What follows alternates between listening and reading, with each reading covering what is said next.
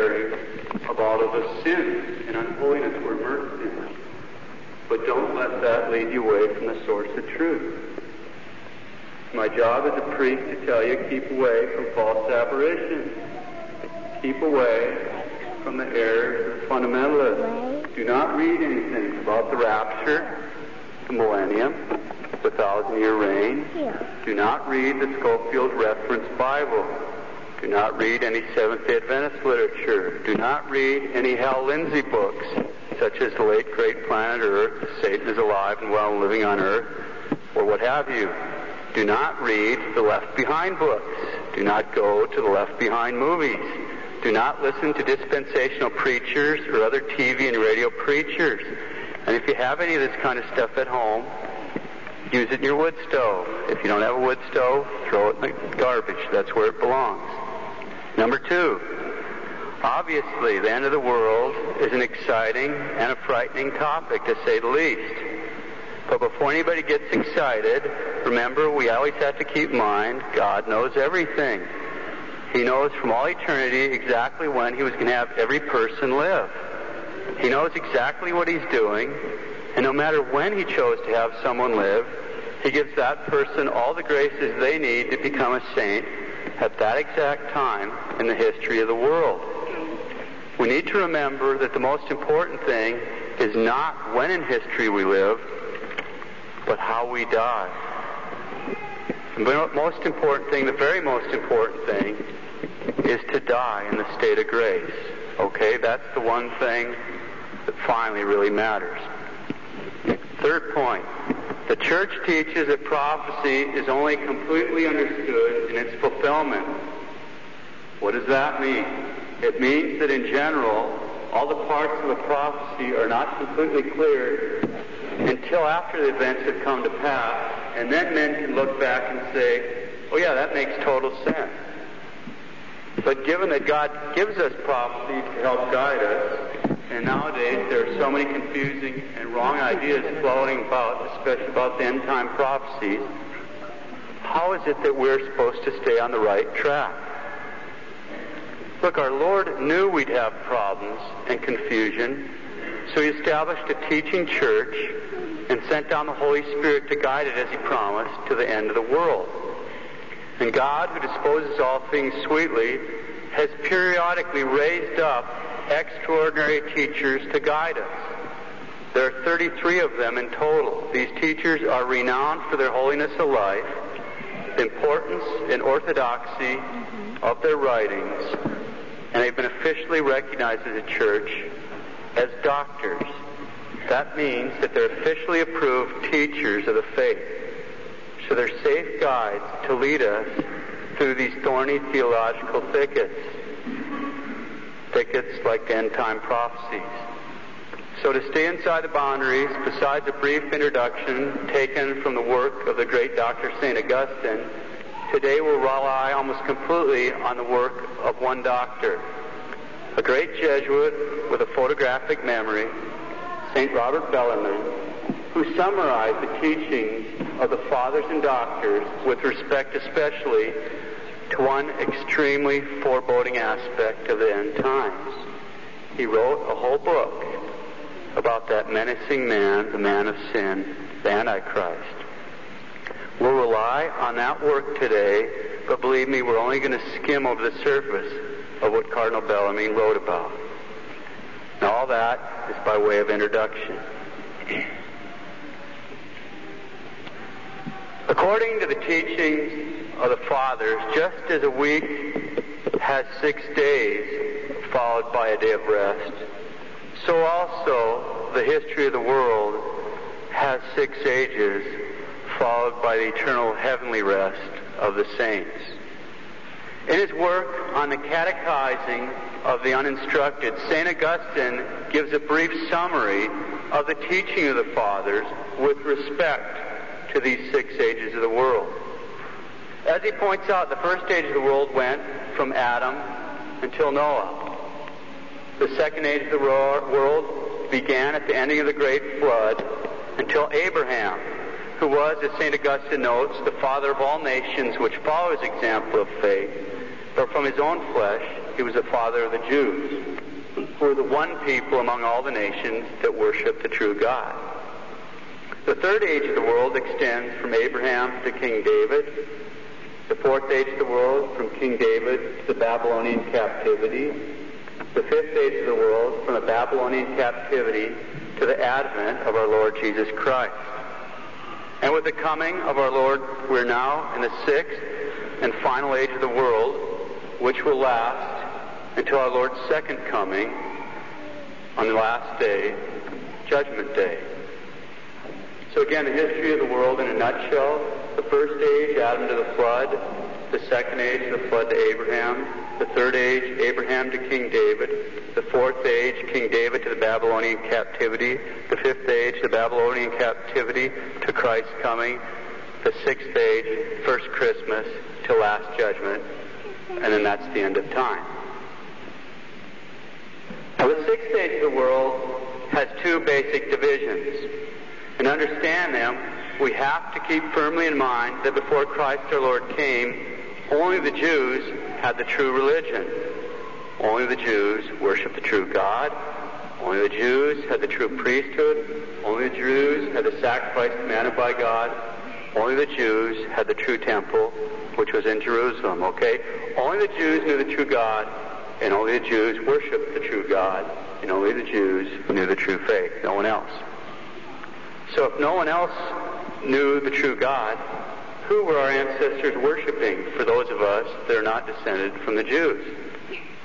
The inspired Word of God gives the answer in Psalm 95:5, where it states, "All the gods of the Gentiles are devils." Now, the prophets pointed out that during the first part of the sixth age of the world, the Messianic age in which we live, the pagan nations would give up this devil worship and come to worship the true God. The pagan nations would give up their paganism and become Catholic. But then during the second part of the sixth age of the world, according to prophecy, the Gentiles will reject the true God and turn back to paganism. So there's two basic divisions in the sixth age of the world: the coming in of the Gentiles and the going out of the Gentiles. Now, before we get into any more details, we might wonder where we are in the sixth age of the world. Are we in the first part with the pagan nations leaving idolatry and worshiping the true God? Or are we in the second part with the Gentile nations leaving the worship of the true God, that is, rejecting Catholicism and turning back to paganism? To ask this question is to answer it. Another word for the second part of the sixth age of the world is the end times. What are the signs of the end times? St. Robert Bellarmine gives 6 absolutely certain signs besides the coming of the Antichrist himself. 2 of these signs precede the Antichrist, 2 accompany him, and 2 follow upon his rule. First, we'll look at this list, and then we'll take a closer look at these signs as well as the man of sin. The 6 signs, according to St. Robert Bellarmine. The 2 signs which precede the Antichrist: the gospel must be preached in the whole world. The Roman Empire's power must be terminated. The 2 signs which accompany the Antichrist: the preaching of Enoch and Elias, or Elijah, the savage persecution, and the ending of all public mass. The 2 signs which follow upon the rule of the Antichrist: the destruction of the Antichrist and the end of the world. Now let's begin by taking a closer look at the signs. 2 signs which precede the Antichrist. The first sign, that gospel must be preached in the whole world. We'll just note in passing what Christ our Lord said and move past that. Matthew 24:14. "And this gospel of the kingdom shall be preached in the whole world for a testimony to all nations, and then shall the consummation come." Second of the signs that precede the Antichrist: the Roman Empire must be terminated. What is that supposed to mean? Hasn't the Roman Empire been gone for about a zillion years? Well, this is a perfect example of why we need tradition. This is a certain conclusion based in Holy Scripture, but we can only understand it from tradition. First, we'll look at where the idea of the termination of Roman power comes from. Then we'll take a look at what precisely it means, insofar as we can see that. Cardinal Bellarmine here is summarizing the teaching of the Fathers with respect to Daniel's, the book of prophet Daniel, chapter 2 and 7, the Apocalypse, chapter 17, and 2 Thessalonians, chapter 2. We're not going to go into any detail for the sake of time. We'll take a look at that mysterious passage referring to the Antichrist in 2 Thessalonians chapter 2. I will read a shortened version. Quote, "We beseech you, brethren, by the coming of our Lord Jesus Christ, that ye be not easily terrified, as if the day of the Lord were at hand. Let no man deceive you by any means, for there must first come a revolt, for the man of sin to be revealed, the son of perdition. Remember you not that when I was with you, I told you these things? And now you know what withholdeth, that he may be revealed at his time. For the mystery of iniquity already worketh, only he who now holdeth, do hold until he be taken out of the way." Close quote the Holy Spirit. There must first come a revolt for the man of sin to be revealed. You know what withholdeth. He who now holdeth, do hold until he be taken out of the way. What does that mean? There's actually two aspects to this, one religious and one political. The revolt that must come first is the religious aspect. It's also known as the Great Apostasy, which is the massive turning away of Gentile peoples from the true faith, abandoning Catholicism, and turning back to paganism. That's the religious aspect of what St. Paul is saying here. The political aspect is this mysterious something which is withholding the advent of the Antichrist. What is it? The Fathers tell us it's the power of the Roman Empire which is blocking the coming. So what does that mean? It'd be a topic of sermons just to cover this one topic. So we'll take a look at 3 points from the Fathers, and we'll tie them together. First, just in passing, we note in the book of the prophet Daniel sees a vision in chapter 7, and in it he sees a beast with 10 horns, and then there's a little horn that rises up. You can read more about that at home. Third point, St. Jerome, Doctor of the Church, comments on this vision. Quote, "We must say what has been handed down to us by all ecclesiastical writers, that in the end of the world, when the Roman Empire is to be destroyed, there will be 10 kings to divide the Roman territory between them. And an 11th will rise up, a small king, who will subdue 3 of the 10, and thereupon receive the submission of the other 7. Close quote, St. Jerome. The small king is the Antichrist.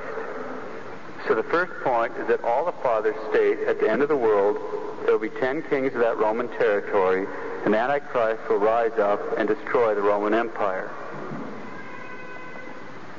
Second point, St. Hippolytus of Rome explicitly states that the 10 states which will appear, although their kingdoms are ruled by kings, shall also be democracies. Third point, Cardinal Bellarmine quotes Lactantius, who explains exactly what the final destruction of the Roman Empire means. Quote, "The Roman power which now rules the world, and my mind shudders with fright to say, but I'm speaking of things in the future, shall be taken from the earth, and the power to rule shall return to Asia, and once again the Orient shall dominate, and the West shall serve." Close quote. Let's tie all these points together. What are the Fathers saying here? They're saying that the Antichrist is being restrained from seizing power by the Roman Empire, which has to be understood prophetically as being the remaining areas of the empire which remain under Western rule. The Roman Empire will last until the Great Apostasy, a rejection of the true faith by the Gentile nations. During this time, there will be 10 kings ruling 10 democracies in what used to be the Roman Empire, and then an 11th king will rise up, subdue 3 of those 10 kings, and other 7 will submit to him. The power of the Roman Empire will disappear once the West is subject to the East, and the power shifts over to Asia. We will soon see that the Fathers located the precise location in Asia to which this dominion will be shifted. That's the gist of this prophecy, which basically leaves us in a more luminous darkness. Remember that prophecy is only understood completely in its fulfillment. Those are the two signs which precede the Antichrist. Next week we'll begin examining the two signs that will accompany him and so forth. But before we do that, we'll take an extremely brief look at what St. Robert has summarized about the man of sin, the Antichrist. St. Robert says the Antichrist is one man according to Scripture and all the Fathers.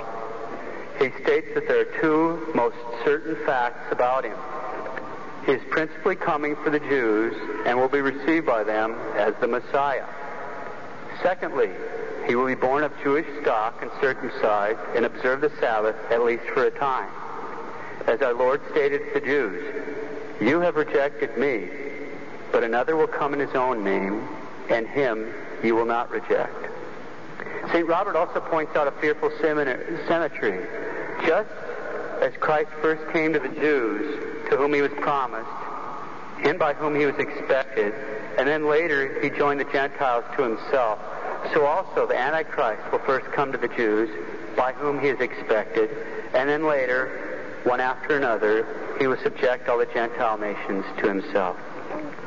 St. Robert points out that the Antichrist is not the devil incarnate. Only God can take on another nature. The devil has an angelic nature, so he can't become incarnate. He can only possess a man. St. Robert says, quote, "He will be the most perfect instrument of the devil, so that in him is the bodily expression of all possible diabolical malice, just as in Christ our Lord was the bodily expression of all divine goodness." Close quote, St. Robert. In the terms of his name, we all know that the number of his name is 666. St. Robert quotes St. Irenaeus, the father of the church, at great length on this point. St. Irenaeus was taught by St. Polycarp, and St. Polycarp was a disciple of John the Apostle. In sum, his name is a secret kept by God until the Antichrist arrives, since he isn't worthy to have his name pre-announced by heaven. St. John the Apostle explicitly warned that no one should attempt to guess this name from the number. Why? Because those who do this will be easily deceived by him when he arrives under his own name, since they will not be on their guard against him.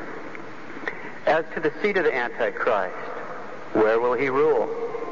St. Paul wrote that the Antichrist would take his seat in the temple of God, claiming himself to be God. What is meant here? St. Robert Bellarmine gives two possibilities. First, Rome. As that great doctor, St. Jerome states, quote, "He shall sit in the temple of God, either Jerusalem, as some think, or in the church, as is more truly thought." Close quote. For Ecumenius, who stated, quote, "He did not say the temple of Jerusalem, but the church of Christ."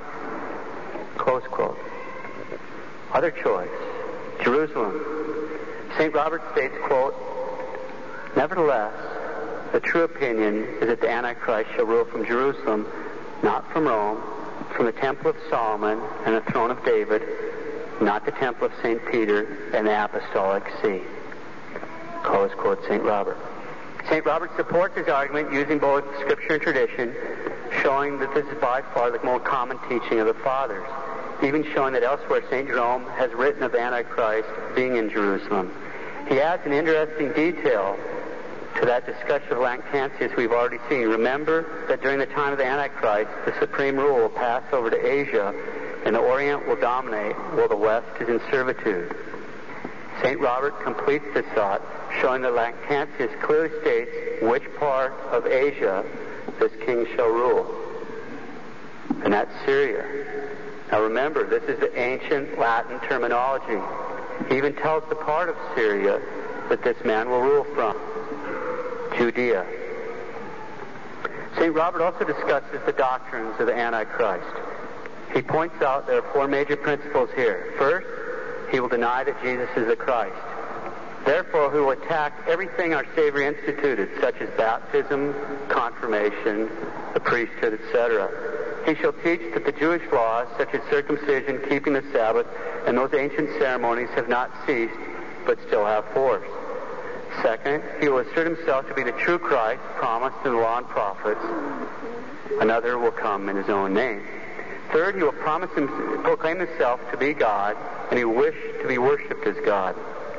Finally, he will proclaim that not only is he God, but he's also the only God, and he will attack all other gods, both the true God and all false gods, even idols. Okay, next week we'll finish our brief look at the man of sin, and we'll pick up where we left off with the 6 absolutely certain signs of the end of the world. Let's review. We've seen the history of the world can be broken into 6 stages. The first stage, Adam to the flood. Second age, flood to Abraham. Third age, Abraham to King David. Fourth age, King David to Babylonian captivity. Fifth age, Babylonian Christmas. Sixth age, from Christmas, the first Christmas, to the second coming, then it's the end of time. We've seen there's 2 basic divisions in the 6th age of the world. The Gentiles coming into the Catholic Church, the Gentiles going back out of the Catholic Church. We've seen there's 6 absolutely certain signs of the end of the world. 2 signs which precede the Antichrist: the gospel must be preached to the whole world, and the power of the Roman Empire must be terminated. The 2 signs which will accompany that will be preaching, and there will be a savage persecution and the ending of all public mass. 2 signs which follow upon the rule of Antichrist: his destruction and end of the world. We took a brief look at the meaning of the end of the Roman Empire and saw it meant that until the end of the world, the Antichrist will be restrained from seizing power by the presence of the Roman Empire. The Roman Empire will last in some sense until the great apostasy, which is a rejection of the true faith by the Gentile nations. During this time there will be 10 kings ruling 10 democracies in what used to be the Roman Empire. An 11th king will rise up, subdue 3 of the 10 kings, and the other 7 will submit to him. The power of the Roman Empire will disappear once the West is subject to the East, and the power will shift to Asia, specifically to Jerusalem. We've taken a close look at this foreboding man, the son of perdition. He'll be Jewish, observe the Jewish laws, at least for a while. He will not be the devil incarnate, but he will be possessed in the most perfect bodily instrument of Satan. Although the number of his name is 666, we are explicitly forbidden from guessing who he might be using this number in order to avoid winding up as one of his followers. He will rule the world from Jerusalem. He will deny that Jesus is the Christ and institute Jewish laws. He will proclaim himself to be Christ and God, to demand to be worshipped as such, and will attack all other gods, even the true God. Why am I preaching on all this? In the first place, it's the end of the liturgical year, and so the Church, in infinite wisdom, has placed this topic before us. It's part of our faith, so it's my duty to teach it to you. We're not studying this to be sensational. We live in a time when there's so much heretical nonsense on this very notion spewing out of every kind of media outlet that we have to look at it in slightly more depth than we might otherwise do. During the offertory today, place yourself on the host and in the wine and make a special intention to grow in holiness and to keep the holy faith in the time of this apostasy.